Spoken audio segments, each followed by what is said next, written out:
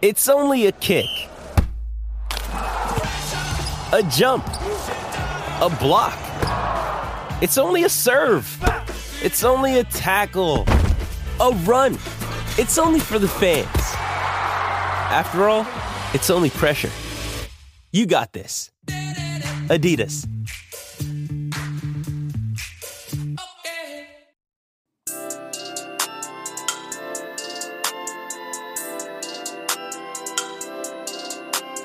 Thinking Basketball Podcast. My name is Ben.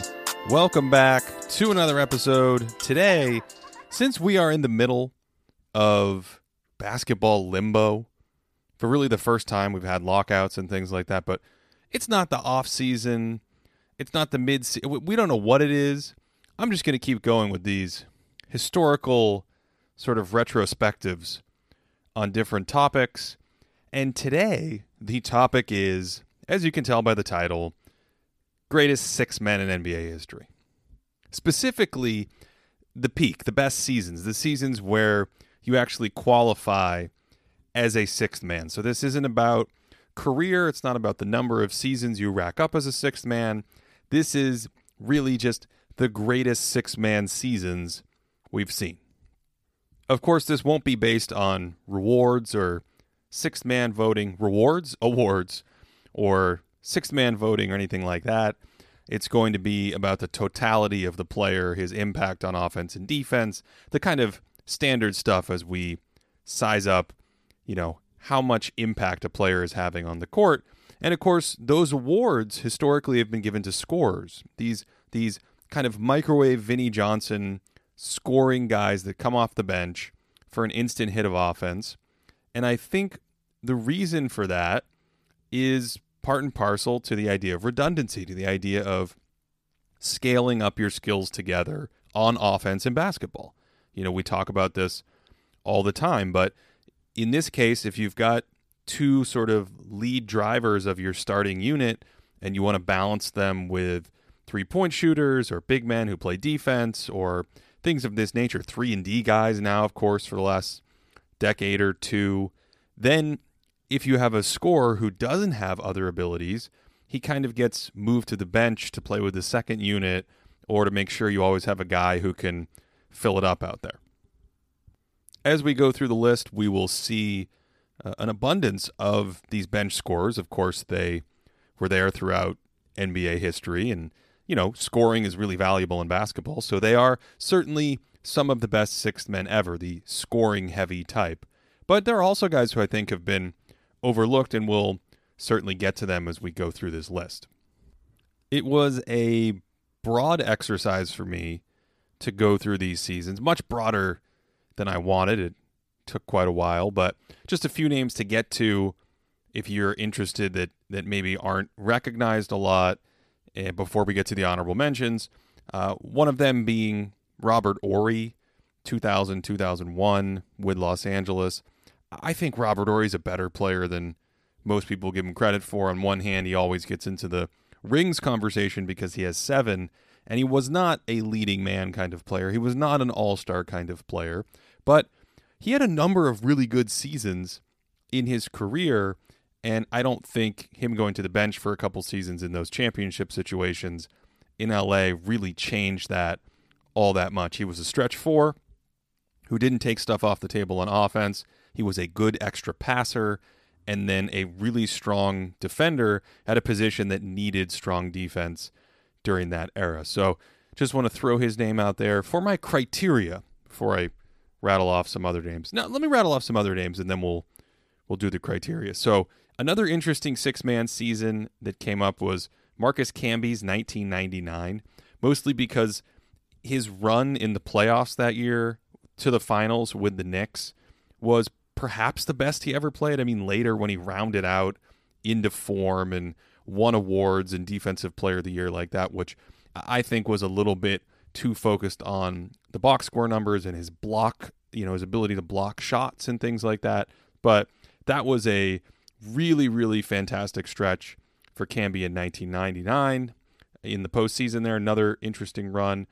Nate McMillan, another sort of general guy who has flown under the radar, who from 1993 to 1995 had these huge box plus minus numbers and sort of impact numbers. We have access to the regular season plus minus data then, but he was never a guy who played huge minutes. He kind of was the backup to Gary Payton, if you will, for the heart of his years there in Seattle, Mr. Sonic. And sometimes they would play him at 2 next to Payton as well. But McMillan, just another one of these like very efficient, under the radar. Is he kind of a sub all-star player? You know, if I did that sub all-star exercise back then, would guys like Robert Horry and Nate McMillan crack the list? I don't know how many times they'd crack the list, but some of these seasons would be close. You know, McMillan, again, nice passer, could shoot it a little bit, didn't try to do too much on offense, and a kind of versatile, very strong defender on the other end. Before he became sort of a shooting, scoring machine, made the All-Star game in 2004. The year before, 2003, Michael Redd came off the bench, just hitting 44% of his threes casually in 28 minutes a game en route to super efficient scoring. That was another interesting one. And then one more kind of extra name that's an interesting season that doesn't quite make the honorable mention. I loved watching him play back with the Blazers. Clifford Robinson, Uncle Spliffy. I don't think he had sort of the defense and all-around game to warrant it, but he was a sort of an interesting kind of super bench player back in 1993 for the Blazers. Okay, let's get to the honorable mentions, and then we'll make my way through this list. Once again, the criteria. Well, I guess I didn't really get to the criteria a second ago, so it'll be for the first time. Again, based on how you play overall, but to qualify, that's the key. To qualify, you need to essentially be a sixth man in the regular season and the playoffs. So it can't be one of these situations where you start 10 or 20 games in the regular season out of 80, and then when you get to the playoffs, you start every game because really you're, that integral to the starting unit. So for the spirit of the exercise, I tried to look at seasons where a player did not start half of his games in the regular season and then remained a sixth man in the postseason. Okay, some honorable mentions. Antawn Jamison in 2004, his season with the Dallas Mavericks. He's a starter in the surrounding years. He makes the All-Star game in 2005, and then again in 2008. He is this sort of very offensive-centric, not particularly good defensive player. He may have been a tweener as a scout. Can you really play him as a big at the power forward position back in those days? And his single season in Dallas, I don't love it. It didn't blow me away, but I think he had enough offensive chops as a player to kind of be in this ballpark and be in this consideration. Essentially, we're still talking about like sub all-star players. We will get all the way up to all NBA level players coming off the bench, which is a really kind of cool background discussion that I'll try to keep monitoring as we go through this list. How good can someone be coming off the bench in the NBA? What is the best player? What's the highest level of player we've seen continue to take a role off the bench, and why? So we'll keep that in mind as we go through. Jamison, in his case, he went to an incredibly offensively stacked Dallas Mavericks team. Remember, that's the Dirk Nowitzki, Steve Nash team. I think that was one of the years where they were trying to run Nowitzki at center and just get all these scores out on the court around these guys, with the wily Don Nelson running the ship. So Antawn Jamison, will throw his name out there. Danny Manning, another one. Danny Manning made the All-Star team in 1993 and 1994. Then he went to Phoenix in 1995, and he had a stretch in Phoenix where he was sort of their super sixth man from 1995 to 1998. He ends up winning sixth man of the year in 1998, although I think for my money, I did a little retro scouting here, but I think for my money, Danny Manning 95 to 97 or 95 and 96 were probably better six-man seasons than all the way out in 1998 when he finally won it. And again, we know that happens sometimes if your numbers break a certain way, or if your points per game peak or something like that, or if you're overdue for the award, you might finally get it. But to put it in perspective, Manning from 1995 to 1997, his three postseasons with the Suns. He averaged 22 points per 75, plus 3% true shooting. Really good box plus minus numbers in my model, about plus 3.5 in those years. So that's a really nice, solid player, but I do think the box score overlooks his defensive liability that he kind of brings to the table. He was another one of these guys who was very skilled, stood about 6'10", 6'9", 6'10", had really nice ball skills, could take it with either hand, very comfortable getting his body in, downhill floating positions coming into the lane. Nice little touch. He was a good passer. So a lot of positives on offense that created a lot of value for him. But on defense, teams would play him at 5, teams would play him at 4.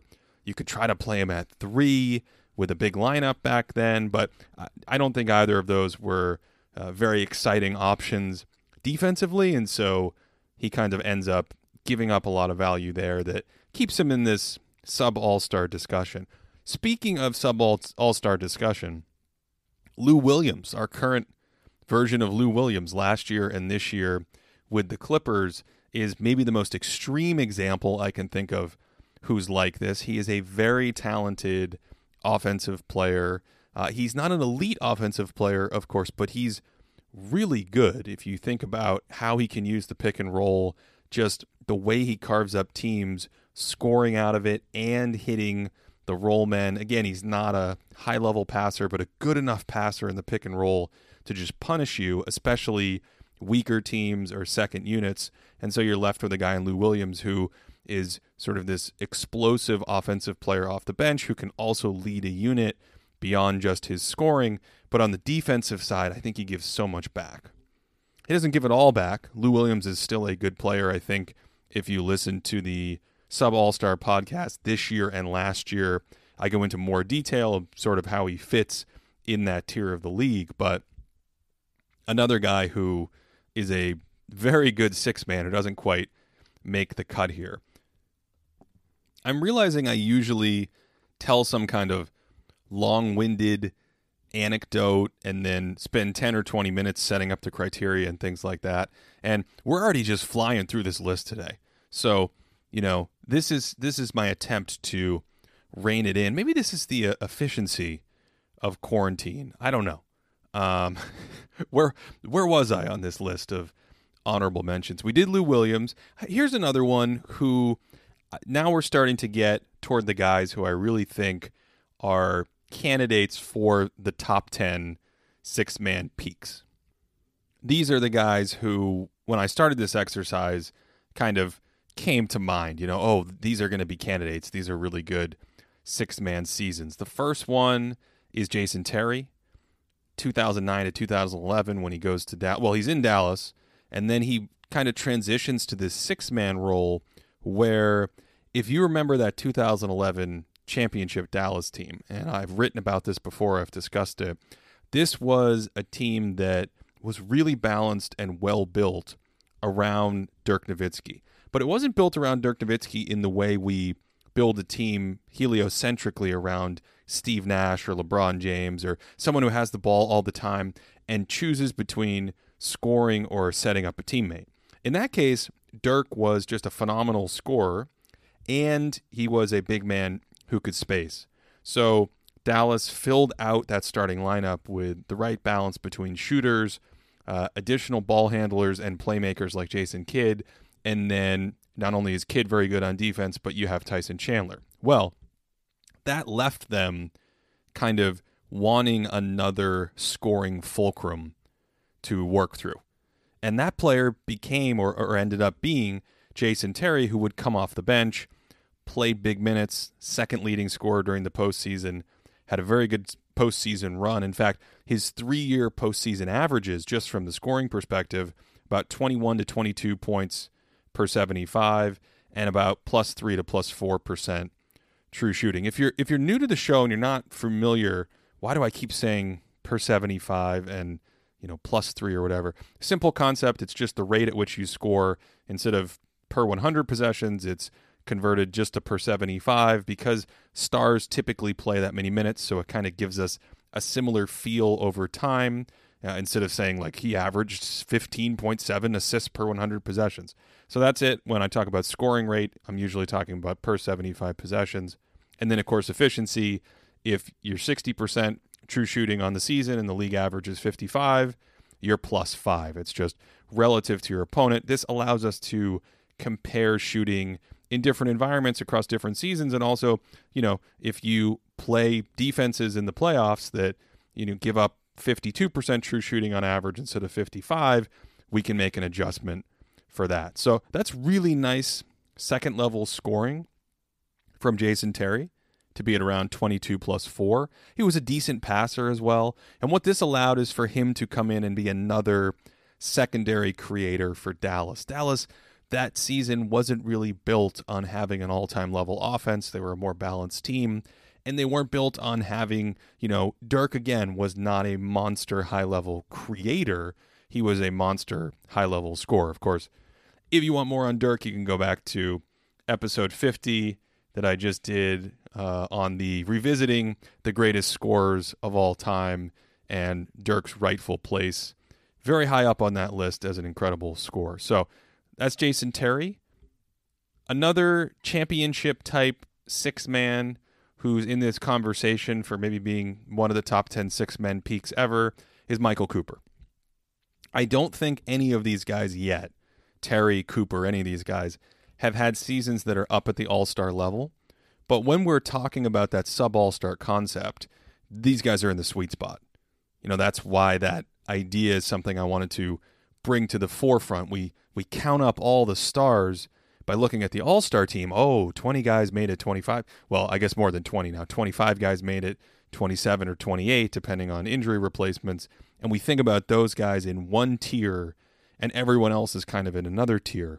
But, just even that next layer of player can have a much greater impact moving the needle for key teams than, say, an average player or someone slightly below average. Cooper was a career six-man, basically. Never really was a starter, but he did play big minutes. He played about 29 to 34 minutes per game off the bench from 1984 to 1987 during his best seasons. His box plus minus in my model during those years was around +3. So again, we're talking about, if you've listened to the show, if you're familiar with these numbers, we're talking about all-star kind of seasons, sub-all-star, all-star kind of seasons. Like, these are good, positive numbers that'll put you in the top, 20, 30 in the league, up at the top of the leaderboard, things like that. He was not a monster scorer. That wasn't his game. He got more value from his defense, a good on-ball defender, but also at 6'5" or so with really long arms, he was rangy enough to bring a little rim protection from the weak side. He could switch and guard different defenders, so he could guard your point of attack point guards, but then like when the Lakers matched up with the Celtics, he could try to bang around a little bit with Larry Bird or try to bother Larry Bird on the perimeter, chase him around screens.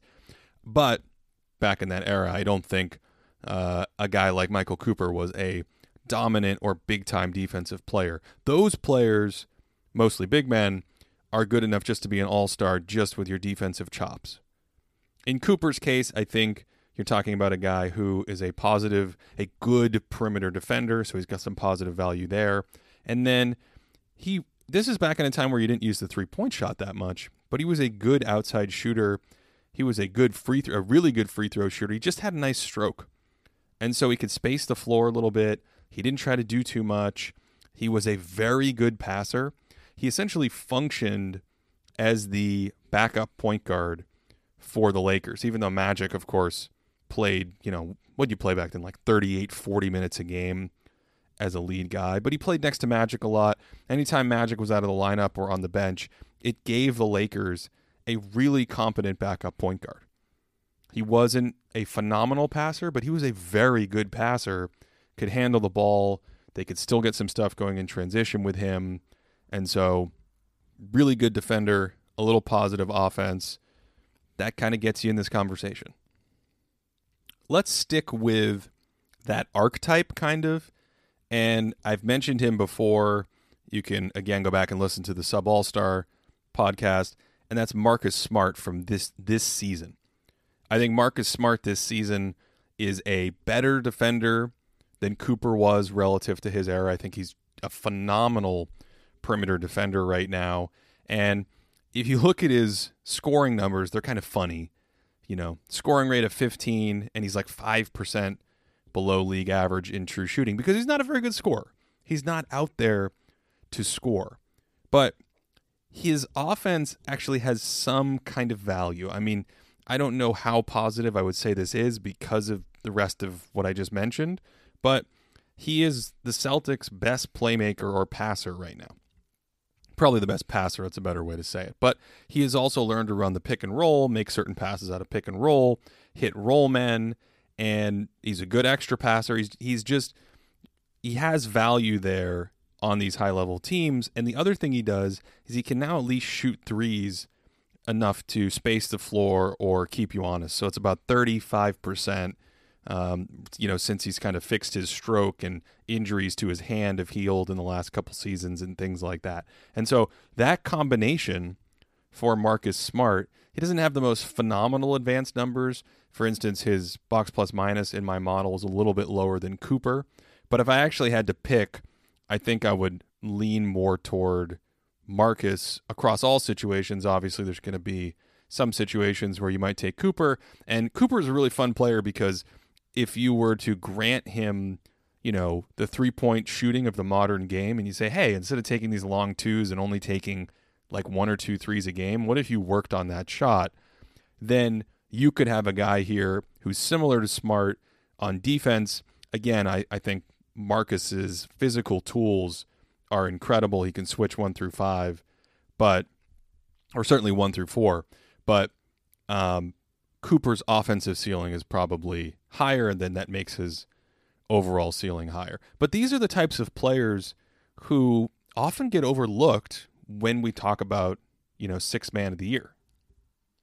Nothing epitomizes this more than Cooper winning the Defensive Player of the Year in 1987 and then finishing third in sixth man of the year. I mean, if you are good enough to win Defensive Player of the Year, which, again, I don't think is warranted in that era for probably any perimeter player, but if you're good enough to get that recognition amongst the trees of Mark Eaton and Olajuwon and all these other sort of bruising big men that parole the paint, I would think that you got to be an all-star level player at the least, and therefore a very strong candidate, if not a slam dunk, to win sixth man of the year. Cooper finished third in 1987 in sixth man of the year voting. There were 67 votes put in. He got 7 of them. 19 went to Vinnie Johnson, the microwave. I love the microwave Vinnie Johnson as a bench scorer, by the way. Don't think he has enough chops in terms of efficiency in the rest of his game. The fact that he was undersized, all that stuff, to really get up into the upper echelon of this discussion, the top 10 of this discussion. But he finished second that year with 19 votes. And then the majority vote getter, the big winner, is Ricky Pierce for Milwaukee. Now, Ricky Pierce is also a guy who is a candidate here for me to crack the top 10. I do think he's another sub-all-star kind of player. He was a huge scorer. Huge. If you're not familiar with Ricky Pierce as a player, kind of had like a loose, high dribble that he, could take it either way with left hand or right hand, but a very smooth, under-controlled player. Otherwise, he had a very high release on his shot, and so he would use jab step, triple step, little rip-throughs and things like that to just simply blow by people. Again, he's not like lightning quick, but it was the combination of the technique of the jab and the rip-through, the high release, the way he'd use his body, and that allowed him to get going toward the hoop, get some contact, or take a dribble or two, spin back to the middle, really high release stuff. And he was a good shooter. He was a really good shooter. So he would try to get, as guards would do back then, to a spot in the mid-range and pull up and get his release off. kind of living from 14 to 20 feet. He was only about 6'4", seemed like he had a long wingspan, again, that high release. Even had a little post game where he'd, throw a leaner or hook into you every once in a while by powering you. But he's an interesting guy because, again, you look at him play, and he's got so much out near the three-point line that's long twos, and you think, man, if he's that good of a shooter, what happens if he just steps back behind the line and hits like 36, 37, 38% of these? To put it into perspective, Ricky Pierce shot, once he turned 31, the end of his career, those 30s, shot just under 90% from the line. And he could get to the line. He'd take like 10, 11 free throw attempts per game from the line. From 1990 to 1993, he only took 485 threes. He hit them at a little under 35%. So it seems like he could have, just with a little practice, a little bit more diligence and focus on that, could have been extending his range. He was plenty good on catch and shoot. He would float off screens. Not phenomenal off ball, but he could play that way. The totality of this thing for Pierce was just a scoring machine. His 3-year postseason scoring run from 1989 to 1991, which are the years I want to focus on here as a sixth man for him. 3-year totality of that, a scoring rate of 28 and on plus 5% true shooting. Set up his teammates a little bit. He wasn't a very good passer, but when you're that good of a scorer, you can run offense through you and you can get the kickouts and things like that. Massive scorer. He won Sixth Man of the Year in 1990, by the way, after winning it in 1987. And as I said, I think sort of his peak period here as a sixth man is anywhere in this run from 1989 to 1991. The problem is if you're thinking, wow, those numbers sound huge, and why isn't this player higher? Why aren't the sort of advanced stats jumping off the page? Well, they're picking up on something, which is his defense. He was a weak defender. There's some similarity here with me to Lou Williams in the sense that Pierce wouldn't necessarily get 35 or 40 minutes per game in huge high-level games or whatever because he was a weak defender, because you're giving something back by having him out there. His foot speed wasn't very good.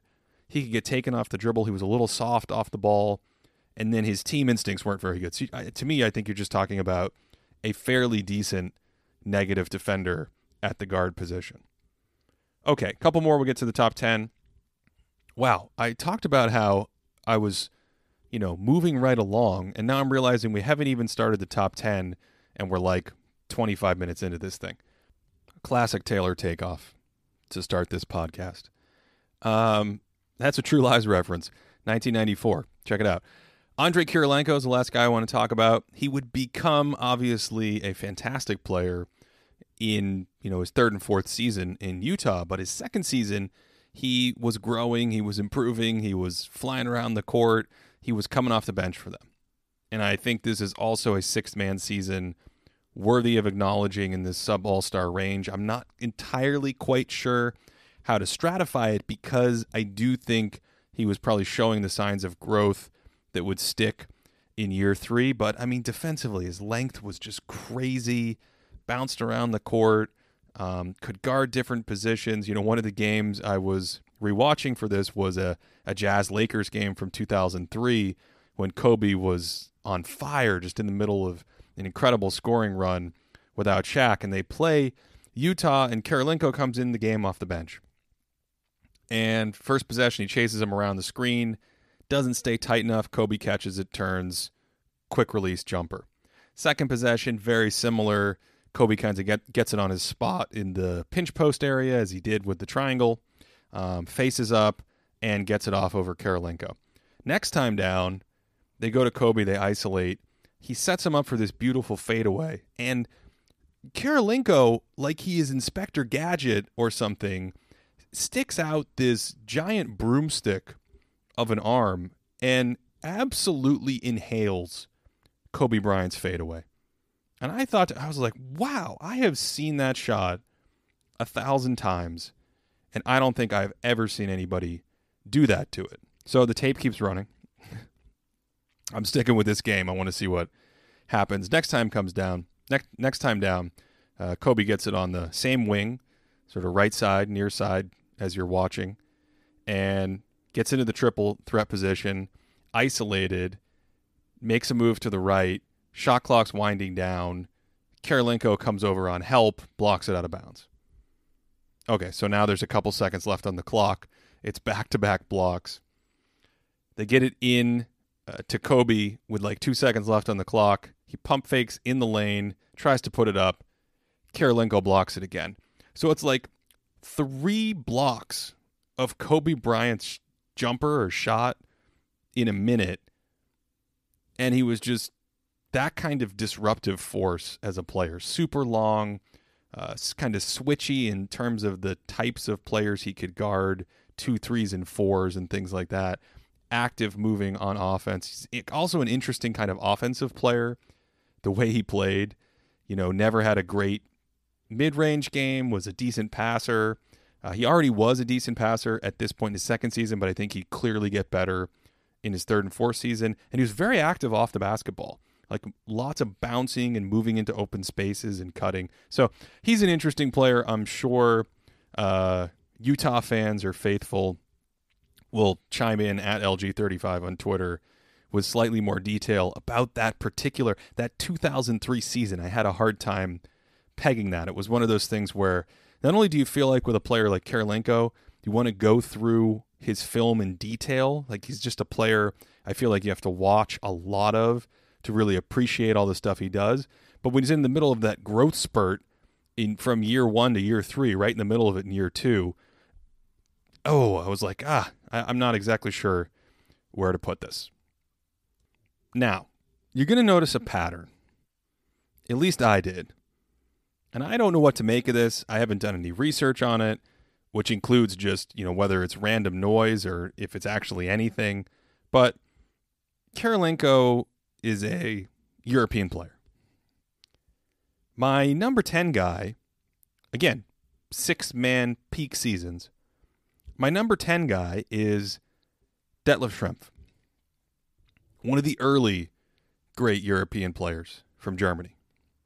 Here we're talking about 1991 to 1992, 1990 to 1992. Let's say that. One of the key things for Detlef was his outside shooting had come along by 1990. They didn't take many threes back then, but from 1990 to 1992, he took about 150-plus threes, and he hit 35% of them combined. I think given his shooting skill and touch, he actually could have been a really good three-point shooter. Like NBA Live back then treated him like a phenomenal shooter from 2s and 3s. And I remember that for some reason because he was so good in that game because of his shooting. And then you watched him in real life and he had that touch, but the numbers didn't necessarily align with that. Like I said, really good touch in the paint on shorter shots.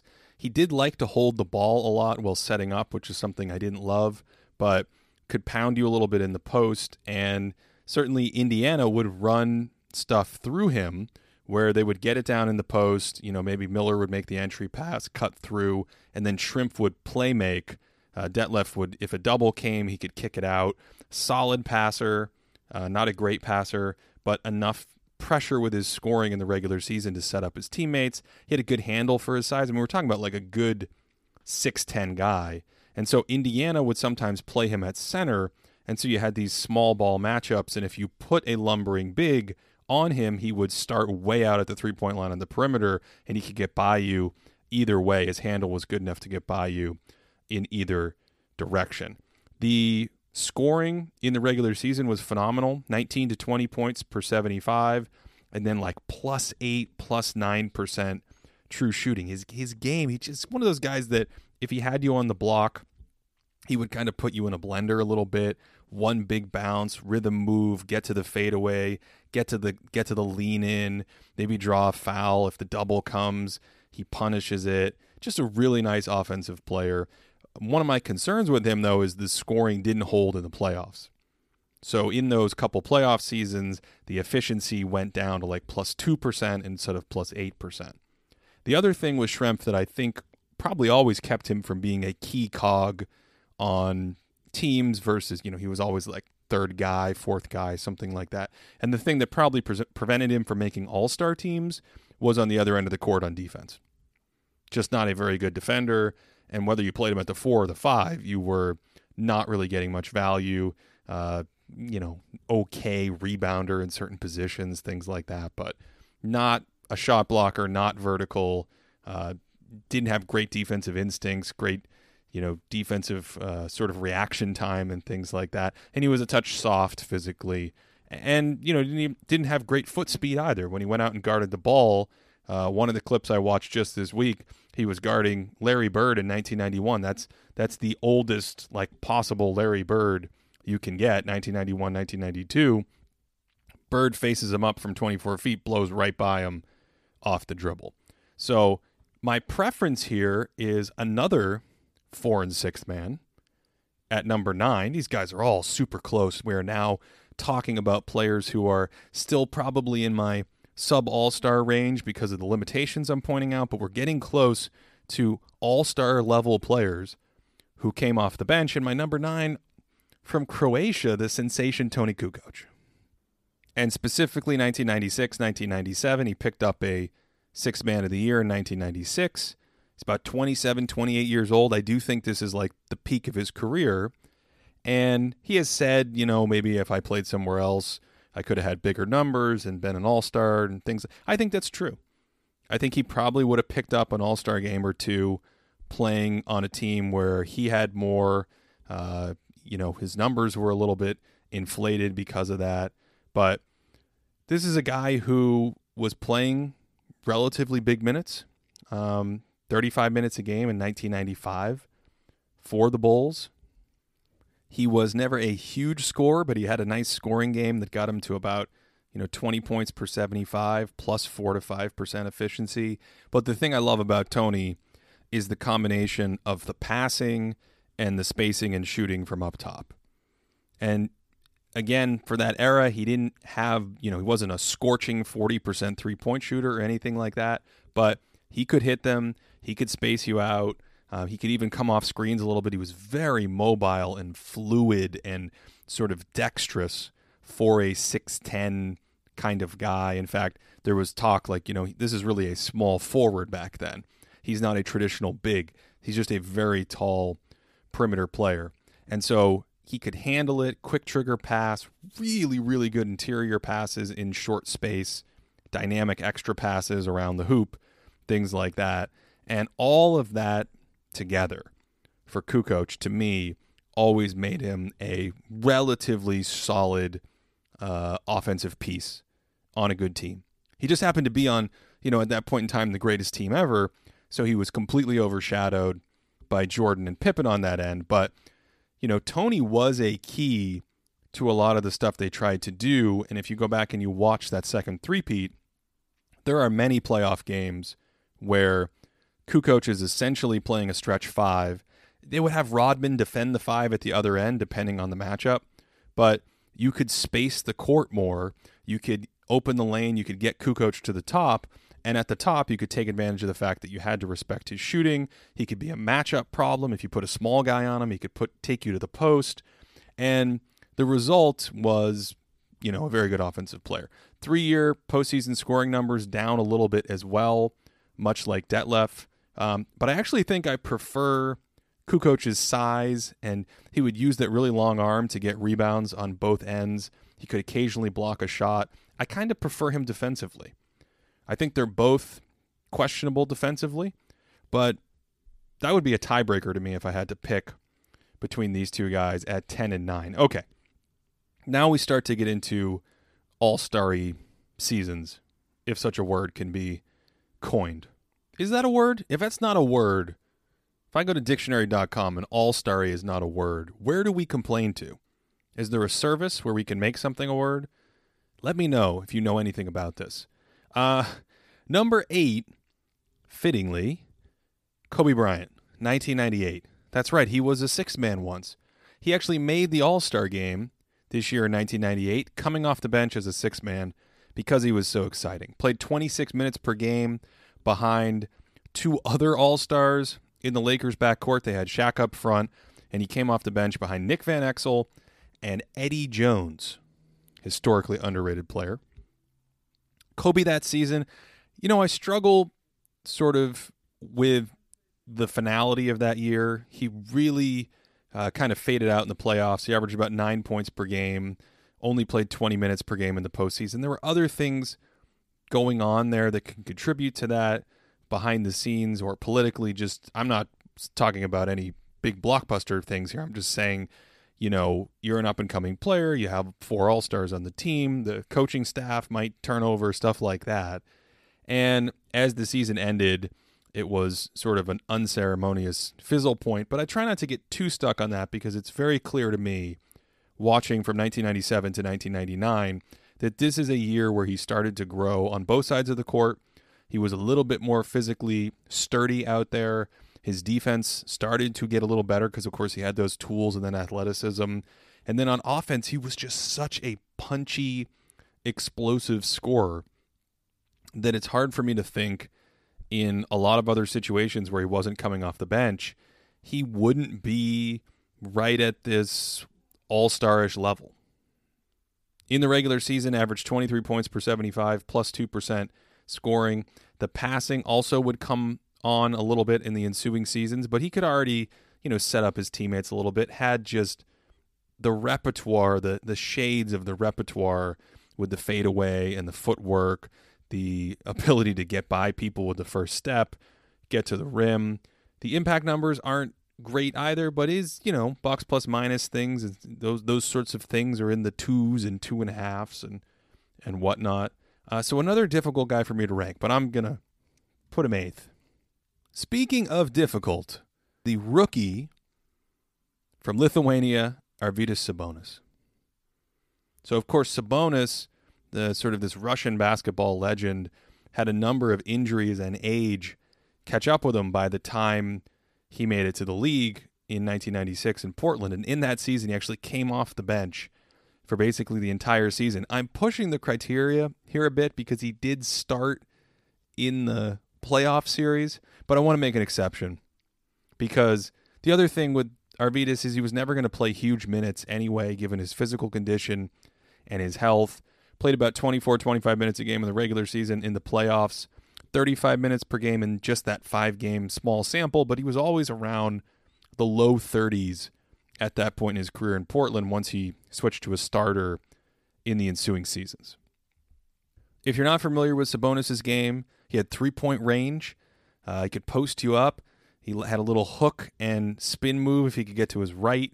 When he went the other way, he kind of just used size a lot and could sometimes get in trouble, but used power at that point in time, liked ball fakes, very crafty. He's legendary as a passer. I will say in his rookie year, the signs of the passes were there, but even then there's some adjustment in terms of just being able to make all of the incredible over-the-head, behind-the-back passes that you want. But a very good extra passer, and because of that 3-point shot, go back to what I said about Kukoc, Portland could put him up top, space the court, and then if it came to him, he could either hit it, 37% from downtown back then, taking more threes than most other big men, or he could make great extra passes. In fact, a number of times in going back and trying to find footage from that season, you could see the Blazers would kick it to him up top after a post double on the block, and the weak side defender would have to pick, hey, do I stay with this other guy in the post, or is Sabonis going to kick it to the wing for a 3 because our entire defense is sagged in? And if you made the wrong choice, he would burn you. He was really good at that pass up top. The other thing I like about Sabonis here that makes me think, this is probably an all-star level season in the NBA. It's not just watching him back in the day or watching him in the FIBA games with Lithuania and things like that, where he's smart and would move to little places. It's the defense. He's so big and long that, yes, he lacks foot speed, but he would get in the paint, bang into you. He could block shots from the weak side. I think he's also a positive defender. And I think the combination of being a positive defender, a positive offensive player, an offensive player that has a kind of game that can scale I mean, look, his impact numbers that year in my box plus minus model, he's almost +4. We have plus minus then, so the augmented plus minus puts him at a little under +3, carries this over in the playoffs. In 1996 and 1997, he actually missed 15 games for the Blazers, where the rest of the lineup stays the same. And in those 15 games, they were about -1 in net rating, and with him, they're about +3. And I think that's a fairly decent representation of the idea that even though in one of those seasons he came off the bench, Sabonis was a pretty key guy for that team, and he was still pretty good at that point in time. I'll even add defensively that he has more mobility back then. If you caught him at the end of his career in Portland when he was even slower, I mean, he has a little bit more mobility wandering away from the hoop than you would think. And so that's kind of how I land on him being as a potential all-star type player coming off the bench. Okay, at number 6. By the way, did you notice that run? Sabonis 7, outside of Kobe at 8. Then you go back to Kukoc, Detlef Schrempf, Andrei Kirilenko. I mean, it's just European player after European player in these positions where they're coming off the bench before becoming stars and sometimes, getting more notoriety. Number 6 is a player incredibly similar to Andrei Kirilenko. Kind of like frighteningly similar in some cases, in my opinion. That's Bobby Jones. Philadelphia 76ers, 1980, 1981. He again went back to the bench in 1983. Bobby Jones, interesting Bobby Jones factoid. When he was in the ABA in, I think, 1976, the last season of the ABA, Julius Erving almost won a unanimous MVP. They had, a handful of writers who covered the league vote on MVP, and he got almost every vote, and Bobby Jones got 1 vote for the Denver Nuggets. And Bobby Jones was never a great offensive player. He was never a big scorer. What he was a defensive dynamo, being able to guard different forward positions, chase them around, harass them, use some length, incredible motor on both ends. And so you ended up with a guy, for instance, in my box plus minus model, he peaks at a little under +4. But then we also have the plus minus data from Philadelphia way back in that day because of Harvey Pollack. And he was the leading, plus minus guy, if you look at that version of impact, by a landslide on the 1980-1981 team. He was again near the top on the championship team in 1983. And a lot of this came from his very physical, very smart, very long, very athletic defense. Very good rebounder, too. He'd get in there and bang on the glass on both ends. And on offense, much like Kirilenko, he was active cutting without the ball. He didn't necessarily run offense through him, but he would get to the offensive glass that way, or he'd get downhill and cut, and surprisingly took a large number of free throws based on that style. About 7 to 8 free throw attempts per 100. Ended up averaging about 19 points per 75 on +7% efficiency in 1980 and 1981. You get a stat line like that, by the way, by not doing inefficient stuff, by not demanding things go through you and take difficult shots and mid-rangers and forcing things. You kind of do the opposite, and you end up with cleanup points, layups, active transition stuff, whatever. Jones, by the way, did make 4 NBA All-Star teams, including one in 1981. And as I said, the impact data looks very favorably on him when we go back in time. Okay, number 5, let's stick with defense. Because as I said, a lot of these guys, the 6-man seasons over the years have been lauded for offense, but not necessarily defense. So at number 5, he finished 4th in 2015, and then 2nd in 2016, Andre Iguodala, who for my money is probably the most underrated perimeter defender of all time. Meaning he should be in the discussion for greatest perimeter defenders. I don't know if he ends up as the best perimeter defender. I don't know if you end up putting him on the other side of the discussion, which is probably where I would lean. Just because I don't know if in certain periods his sort of horizontal game as a team help defender was at the level it needed to be the greatest perimeter defender of all time, quote unquote perimeter. I mean, he's 6'6" wing and you guard wings and things like that.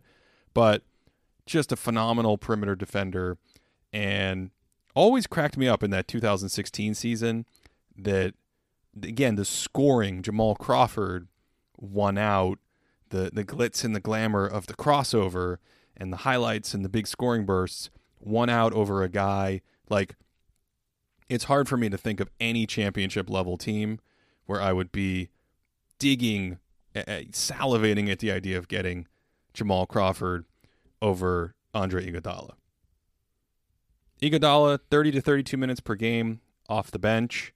Now we're talking about a guy playing at a low all-star level, in my opinion. Of course, the defense, the man defense, the hands, physical strength to be able to bang and hold off people from the positions that they want. So in the 2015 finals, when you can guard LeBron and LeBron is still a tank, you have the ability to kind of keep him away from his spots most of the time. All-time level hands, but he's also very crafty, very thoughtful, using his hands, battling for position, the way he comes off screens. For instance, if you look at the end of Game 2 in 2019 in the playoffs, last season, against Portland, there's a play at the end of Game 2 there versus Damian Lillard where he saw Lillard use a step-back move earlier in the game, I think against the clock. And so he's actually talked about this in an interview. He said when that moment came, he figured to look for that step-back again, anticipates it, and when Lillard goes to create the separation in the step-back, naturally that right forearm comes out. He's dribbling with his left hand over on the far side of the court. That right forearm comes out, and Andre kind of hooks himself onto that forearm as to prevent himself from stumbling backwards. That allows him to stay on Lillard. It kind of breaks Lillard's momentum down. He loses the ball briefly, recovers it, goes to shoot, and Iguodala is just all over him and gets the hands in for the strip. And you can see these kinds of mental adjustments, these kind of analytical notes sprinkled into his game. Obviously, that swipe down that he has, he's the master of it. He uses angles really well to sort of like a boxer to keep the right length when he's on you in man-to-man situations. But he's athletic enough and has good enough size that he can help. Like I said, I don't love it, but he can get into the paint. And the thing is, he's super switchable. So he can guard, especially in the modern game, multiple positions up and down. And you can even switch him on to big men. And as I said, physical and strong enough to hold his own against big men. I think the thing that still tips these seasons into like you're a low-level all-star for me is the extra passing, the not a great three-point shooter, but he can make threes. Like, you just put him out there on these all-time teams. There's a reason why he's a key component to the death lineup. There's a reason why he's that number 4 guy in the death lineup. And it's because that's a really valuable, scalable package that works on championship teams and, some of the best lineups ever. At number 4, James Harden, 2012 Oklahoma City. 31 to 32 minutes a game in both the regular season and the postseason. That consistent role where he comes off the bench, just insanely efficient, running high pick and rolls, side pick and rolls, whatever they were constantly doing there when he came in, and they kind of let him drive offense. 21 points per 75 on plus 13% true shooting. Created shots for his teammates, 5 or 6 a game. He was a decent passer then, would certainly become a better passer, but already a solid shooter. 39% from 3, 85% from the line. The impact metrics make him look like a strong, sturdy all-star player. I do think that there's a tendency sometimes to overstate these kind of years because he was giving a lot back defensively. I think at this point in his career, he was a really, really weak perimeter defender, but such a skilled offensive player already at that point in time. I remember when he went to Houston in 2013, and I said, well, you've essentially acquired an all-star level player. did not expecting him to become the player he became and continue to grow and go into All-NBA and be an MVP candidate and all that stuff. But just already that package that he had with the way he played, the efficiency and craft around his shot selection, using angles to get to the rim, everything. This, to me, one of the better six-man seasons in league history. At number 3, 1967, John Havlicek. And now we are talking about a guy, Havlicek in 1967, who was probably pushing All-NBA for me. Definitely an all-star, high-level all-star, and you could start to talk about him being an All-NBA level wing. He would obviously peak a few years later, but he was still a six-man in 1967. He came on as a starter at the end of the Philadelphia series only, but in the 1966 playoffs, he also had a few starts and things like that. So, I'm being a little liberal maybe, but certainly 1965 he was a six-man, and I think 66 and 67 he kind of qualifies here, and 67 in that stretch is, that's obviously his best season. He's getting closer to his peak. I've talked a lot about Havlicek lately in terms of off-ball movement, but very strong defender for his era. I don't think a 6'5", 6'6", whatever, sturdy forward gives you defensive player of the year impact, defensive player of the year kind of impact.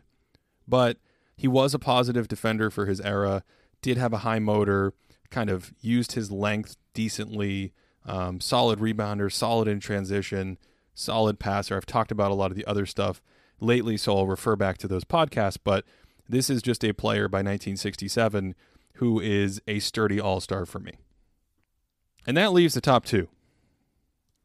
And yes, I would say at this point, for the top 2 six-man peaks in NBA history, we are talking about All-NBA level players. So number 2 for me is Kevin McHale, 1984. 1985, he was a six-man in the regular season, but he started the entire postseason. So that didn't feel like it met my criteria, really. When push came to shove, he wasn't close to a six-man in that season. But in 1984, really good defensively. He was long, rangy. He had really nice reaction times for paint cuts or stuff happening on the weak side. Back then, these rotations were way shorter, so you kind of only went to your block, or you were worried about your guy involved in a screen on the other side of the paint, and you had to have some awareness and reaction to take a step or two back toward the rim early when action on the weak side was developing and breaking down. And he was really good at that. Had block percentages of around 4 to 5 back then. He was long, he was rangy, he was switchable. He'd play the 4 or the 5. But remember, in the next couple of years, Bird would start next to him, and so sometimes against certain wings, he would step out and use that length and that mobility to guard wings. He just already was a really good impact defender as a big for me. And then 1984 is when the scoring starts to come. That Kevin McHale poo-poo platter of scoring, gives you the right and left shoulder turnaround or fadeaway really quickly when you throw it into him. He had the up and under that was starting to develop because of that shot. He was a good shooter, like a really nice shooter. If you gave him 16, 17 footers when you were open, he could catch and shoot it. Catch and shoot and hit that, but he could also catch it, turn and face, and hit that right in your eye if you didn't get up on it. He was already 77% from the line at that point in his career. That would develop into the 80s in the next few seasons.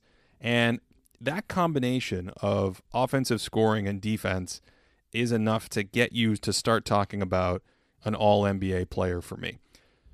Obviously, he's known as sort of the black hole. His passing is a weak spot, but he's an interesting passer to me because he had the ability, even back in 1984, one of the games I was watching, he threw a really nice high-low entry, really advanced.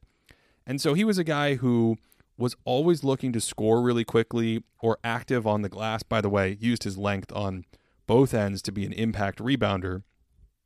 But when it came to passing, he could make certain passes that were really nice passes, but he also missed a lot of passes or wasn't looking to make a lot of passes or set up teammates per se. And so it's less about playmaking and shot creation and extra passing with McHale and more about just that dominant post scoring that gives you another angle along with a active offensive rebounder, just that overall package plus the defense. That leaves only one. And I'm sure there are many people who think career-wise he's the greatest six man of all time.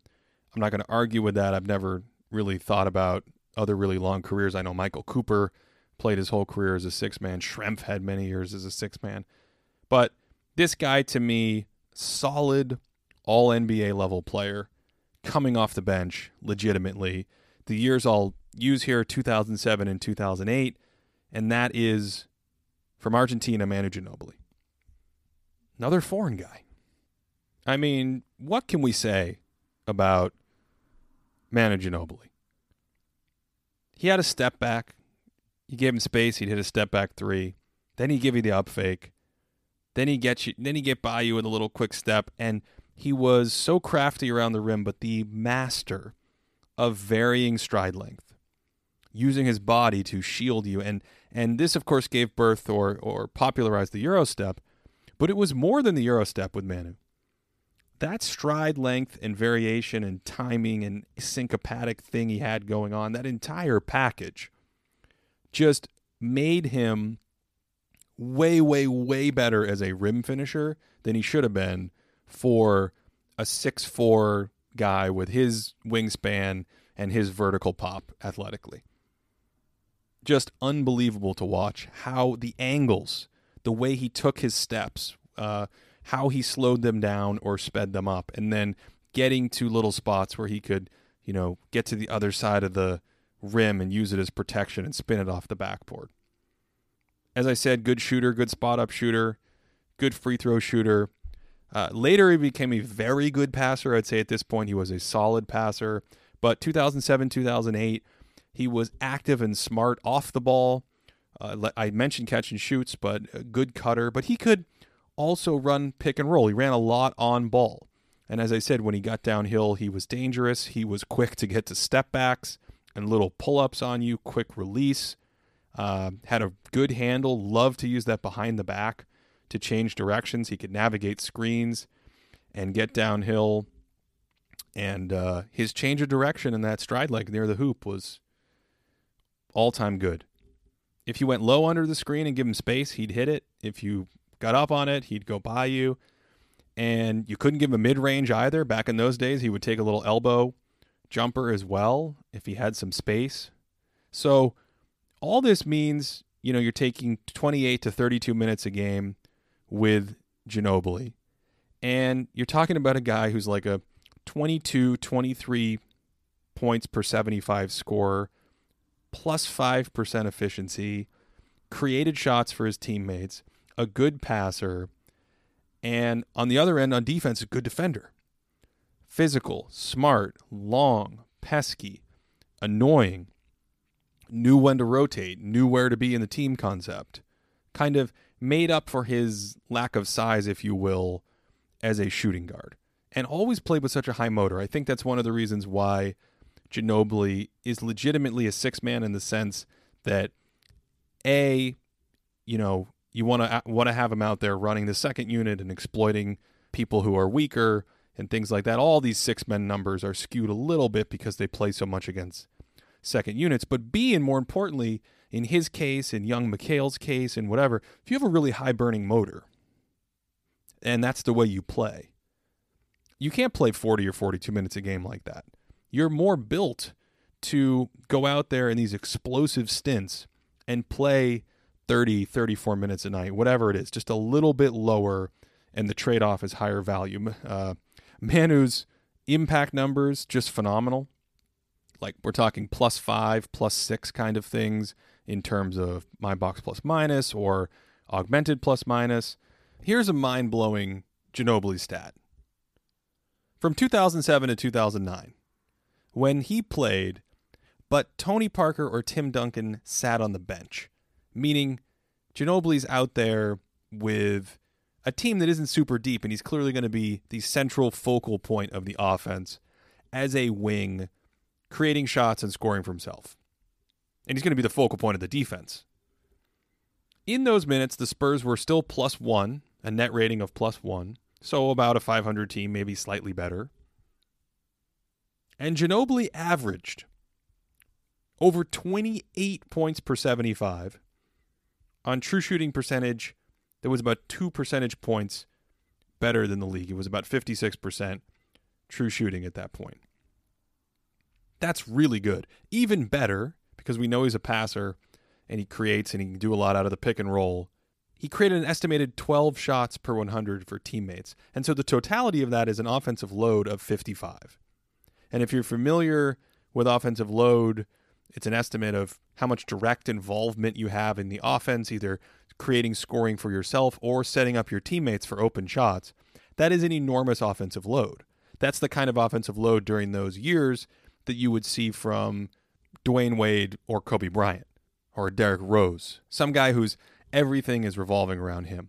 And so, well, that's not quite exactly the footprint of like a super duper star, high level, all-time offensive player. It's not that far away. It's a tier or so down when you see that the guy has skills that can allow him to scale up his scoring and creating and playmaking.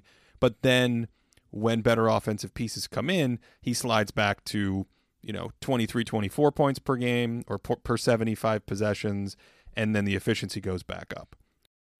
Just a great player, and someone I think had the greatest six-man peak in NBA history. I hope you've enjoyed this. I think we probably won't have a top 10 countdown for a while, at least a couple episodes. Going to try to get some guests on in the next few episodes, some great debates. But recapping this top 10 sixth-man peaks of all time. Number 10, Detlef Schrempf.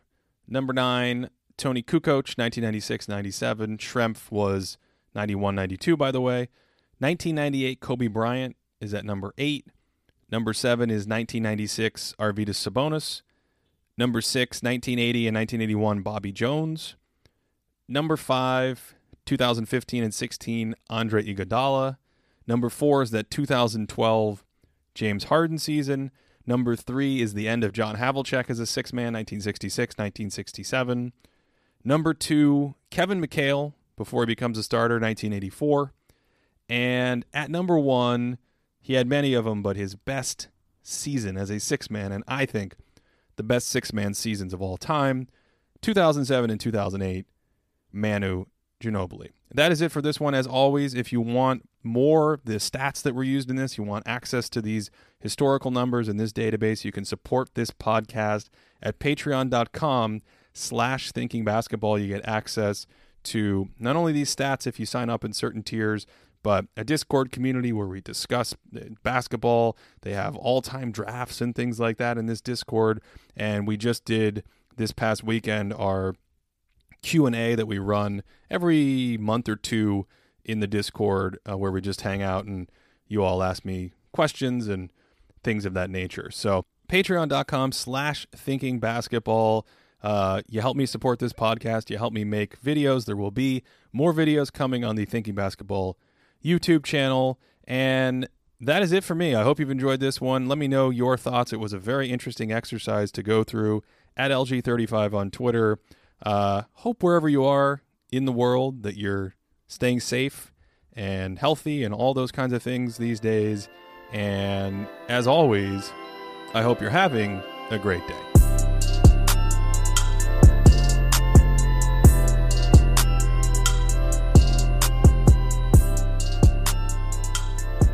How was that for long-winded? I blew right through that. Huh? Internet?